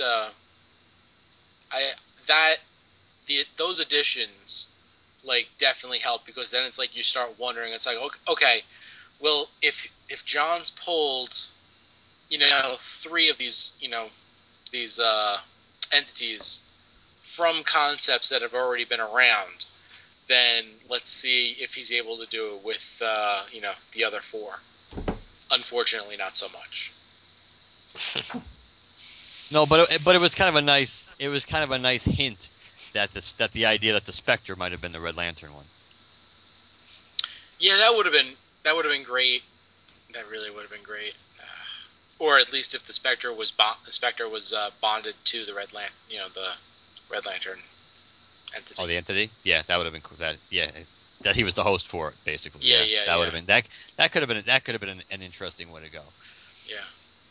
I do like the fact that when Kyle Lax pulls in Hal, the suit we get is basically the suit we get later on when Sinestro takes on Parallax. Oh yeah, the yellow, pretty much. It's almost exactly the same suit. Yeah, each of them separately didn't have enough fear to make the suit yellow. Right. But you add them both. I'm sure Johns was keeping the Sinestro Parallax thing in his back pocket for a very long time. Yeah. Even though they tease at it in like what, Green Lantern 49 again, when Hal takes in Parallax. And when Sinestro's trying to make the case, no, it should be me who's doing it. Look what happened to you last time. But at least after the fact, like in Sinestro 1, again, touching on old material, that they make it clear, Sinestro makes it clear that it wasn't quite as easy to control Parallax as he kind of made it seem in the wrap up to Wrath of the First Lantern. That it took a lot of work. There was also the scene, I don't think we talked about it yet, where Hal tells everybody to get the hell out of Coast City, and they don't. They put their green lights in the window instead. Yeah. Yeah, we didn't mention the details, but yes, we just the city without fear, which now hasn't exploded. Oh, I'm sorry, that's New 52 talk. So now they're just not afraid for no reason. That's right, but Hal still became Parallax. For some reason, they're not going to bother telling us, so it would seemingly be very, very important to know this. He stubbed his toe. He was afraid that he was going to stub it again. Yeah, he bet on the Broncos. He just couldn't deal with it. I don't know. He was afraid he was going to become an alcoholic. And drunk drive again. For the first time. That's right. Looking back, it's kind of funny how many of the Lanterns we know are all dead and gone. Baduka, Laria, I mean, they've really decimated the core. Yeah. Yeah, obviously a lot of the Lost Lanterns had bought it, because even in this storyline, you had Kahan and Jack T. Chance bought it. Which I think Johns refers to in one of his the special interview at the end or whatever is like Guy Gardner Light. Like that's why they killed him. Well, he was the one that probably would have been missed the least, and they probably. I mean, you think about it, they killed the ones in this storyline that probably would have been missed the least. And obviously they had plans for Lara. We know that. We know that they had bigger plans for her. So Tomar's still around. Graf is still around. Is that it? No, Hanu is still around. Hanu, yeah. Well, Hanu came in when this current iteration of the core, right? Or No, the 2000, what is it, 7 title, or was he around before that? he was around in Emerald Twilight. He was one of the guys. That's why he's one of the Lost Lanterns. He's one of the guy Hal beat along the way to get to Oa. Actually, the first Lost Lantern that actually died was when they brought those characters back with Cyborg Superman, the guy with the eye patch, who I'm forgetting the name of. Oh, He's the guy that gets killed in that storyline. So that's when they find Arisia and the Lost Lanterns that are still alive. But the Lost Lanterns don't have a great track record. But Hanu's pretty cool, and actually I like Graf as long as he could stop telling us about not using the emotional spectrum anymore. Shut up! and Tomar's pretty cool. Come on, Graf. Don't be that guy. What about Why can't we use this again? What about the what do they call it? Is it the table of contents or whatever that shows all the various lanterns and gives like little box bios? Was that in like a special issue or what was that? Because I only had Secret Files. Yeah, that was the Secret Files of the Sinestro Corps. Yeah, that was cool. Some of these Secret Files and Origins. Some of these lanterns that like barely even spoke. Like there was the obvious Hulk ripoff, Schlagman. Hey, but they have Budge in there. Yeah. They got Budge in there. After he once bit through a policeman's neck, a judge ruled that Schlagman's teeth be removed. and neutered. He can now bite through anything, be it a steel door or the skull of the judge who pulled out his teeth. You sure you're not thinking about the James Bond Jaws character? he was sent into space. Oh. Where was Parallax before this storyline? They never said. Well, after Rebirth, what happened to him? He was trapped in the Central Power Battery again. Yeah. It was the Central Power Battery? Yeah, because it's in Sinestro Corps that they're split up into the batteries. Okay. So then... No, he was in the yellow. He was in the yellow battery. He was in the yellow battery, in the one shot, but the last time we saw him, and at the end of Rebirth, remember they fought and trapped him and pushed him back in the Central Power Battery in Oa. Yeah, they transmitted him from the like Hal's battery or something. No, the 4 battery thing was in issue 25. No. I'm talking about when he was defeated, he was put in a battery, but he was put in the central power battery through Hal's battery or something like that. I thought they pushed him directly back into the Central Power Battery. No, they weren't on Oa. All of them. I could look it up. They weren't on Oa. They were pushing them back toward. Didn't think they did the battery transfer, because that's one of the things the Guardians were supposed to be prepared for on Oa. I think was to basically help trap Parallax when they pushed him back that far. But Parallax was sucked through the Lantern's rings into the Central Power Battery. Boom. All of them. You said through their battery. Yeah. Through their but rings. Either way, it's splitting the difference. It's splitting. The concept is the same no matter how we got there. Hey, you know who I found in this chat just flipping through? Who? Oliversity, our Snake Lantern. He's in here? Yeah, he is. In the second half? Which volume? I mean, as far as the trades are concerned. The Sinestro Corps Secret File and Origins. Oh. Yeah, he's actually listed in this. Does it talk about his venom? His super convenient venom? I've got a venom for that issue. Which page is he on? I'm trying to see the page number on this. He's almost right near the middle. He's across from Bizd. Ah, cowgirl. How I miss thee. Von Daggle. Oh yeah, the Moro story too. That was cool. It doesn't say that he has basically unlimited number of venoms, but it does definitely mention the venom because they use it to create discover that antitoxins have long-term effects on the recipients, and they do mention his venom, but they don't do it as well. Like he's got a Batman utility belt of it. I thought that was pretty cool. Soda me out. That is cool. I think it's time for a new Secret Origins special issue, just to know what lanterns we have left, and Yeah, is Rotlop Fan still around?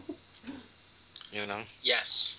Are you saying that because you know that, or because you believe it deep down in your heart? He's never been shown in any of the crypts. Yeah. He's still alive. There's no bio for Box.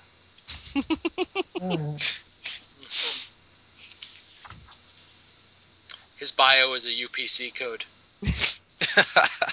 Or UPS. We deliver. Okay, guys. We're done? That's it for me.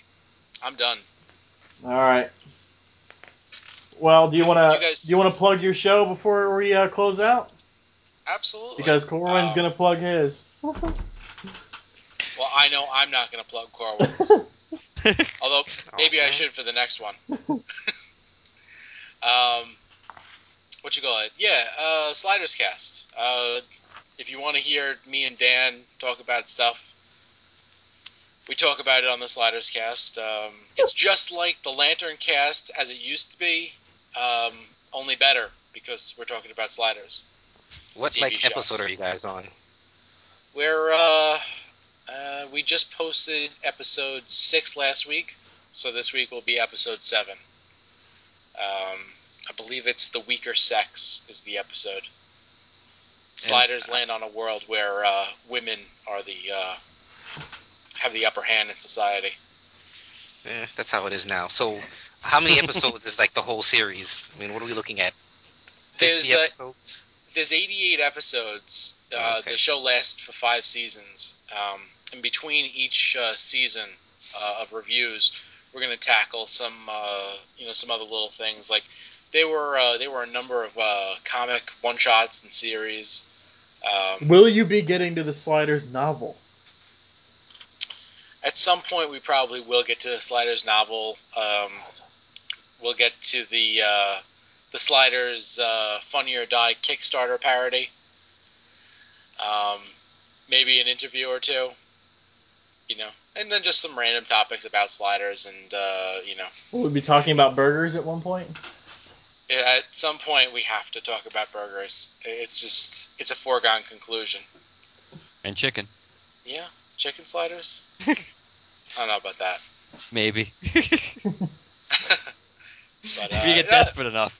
It's a lot of fun, and, I guess every once in a while, if we really want to, we can veer off and talk about just, other alternate universe kind of things in general, just because it's somewhat tied in. I like to think that everything is a possible Sliders offshoot. The Exiles. Sliders could coincide with anything. They could just phase into a world. It's like, oh, we're in a comic book world now. Okay, how long are we here? 32 pages. Perfect. Anyway, yeah, sliderscast.com. We're on iTunes. Just search for Sliderscast. If you want to email us, it's sliderscast at sliderscast. Blah, blah, blah. That's it for me. Well, thanks for coming on, Jim. Thanks for having me. No sweat. Good to have you back, Jim.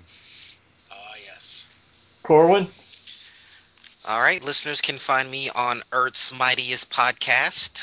You can go to the website, earthsmightiestpodcast.com, where you hear us talk about all the Avengers books. We also have EMX, which is our X-Men podcast, where we literally just talk about the books like the listeners have already read it. So if you're not reading the X-Men books, you may not get much from it, but, we just talk about what we like, what we don't like. And also, Merc with the podcast, myself and Scott cover all things Deadpool. Awesome. And how can listeners talk to us, Mark? I'm not really sure anymore, Chad. Does it really matter? Why would they? Why would they want to? If you would like to contact us, email us, LanternCast@gmail.com. That's LanternCast@gmail.com. You can visit our website, LanternCast.com. You can access our forums. You can check out the movie reviews, our galleries, products of the week, month, whatever, whenever we do one, blogs, you can, etc., etc. Chad and I are creative, so stuff will be there. You can follow us on Twitter and like us on Facebook. You can use hashtag GLCast to locate us on both. We are on iTunes and Stitcher, and if you like us on iTunes, please leave a positive review. Last but not least, if you'd like to leave us a voicemail, call us at 708 Lantern. That's 708 Lantern, and let us know what you think. And if you are any kind of fan of the Green Lantern stuff, Sinestro Core War is definitely something you should read. If you get the omnibus, just realize it does not the omnibus. I'm sorry, the Absolute Edition. Just realize it doesn't have the one shots in it. You can get the what was it 3 trades? Yes. You can get the one shots in those as well. So definitely something listeners need to read though. Mm-hmm. And it smells great, the Absolute Edition. Well, smells great. Less filling, smells great. Well, we're at the a little less than 2 hour mark, guys. So we were, plus it's kind of a special episode, so we're gonna skip the feedback this time around, but we are definitely getting to it next episode. And we won't tell you what's happening next episode, mostly because we don't know yet. Well, I definitely want to say thanks for having me on, guys. Sinestro's my boy, so I'm really looking forward to hearing you guys cover his new ongoing title. Well, you have heard us cover it already. I was just gonna say, and it was good. Yes, it was great. Waving his fingers in Jedi-like motion. You know you enjoyed it, Corbin. Just edit that part, guys. This was definitely a good episode, but I don't know why you turned down the chance to have a drunk episode with me and Corwin again. You can come on drunk for the Lorefleas series retrospective. No, Threshold. We gotta finish out Threshold. No, we don't. You do. You do need to finish out Threshold because I'm kind of curious how it ends, and there's no way that I can read those books. I was gonna say, does that mean I have to read them? Because I have them, I just haven't read them. You and me both, my friend. All right, y'all. We'll talk to you later. All right. Good night, everybody. Good night. Good night. Good night.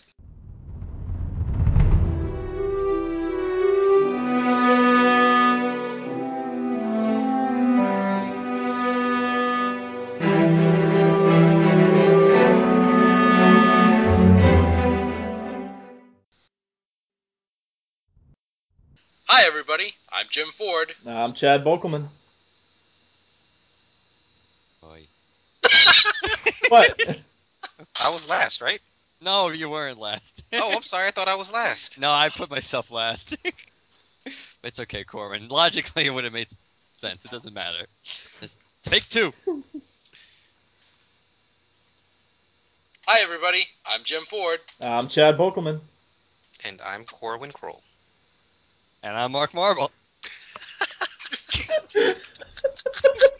All right. I'm sorry. I'll stop playing. Actually, you should have said, and I'm Dan Kurtzky.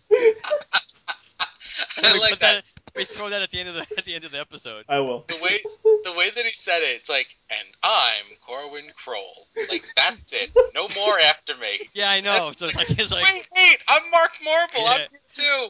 I'm still friggin' Mark Marble, but I'm taking my comics and going home.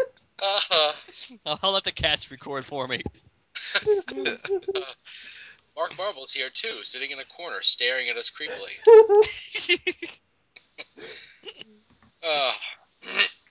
Are we using this? Are we going with this?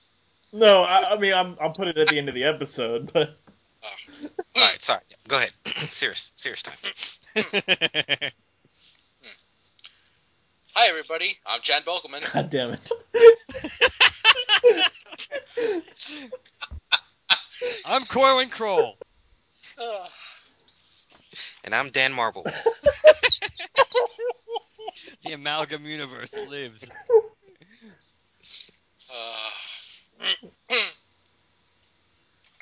Hi, everybody. I'm your worst nightmare. I anticipated this. you know, I wasn't going to be the one that started it. But once it got started, then I had to participate. Okay. For reals.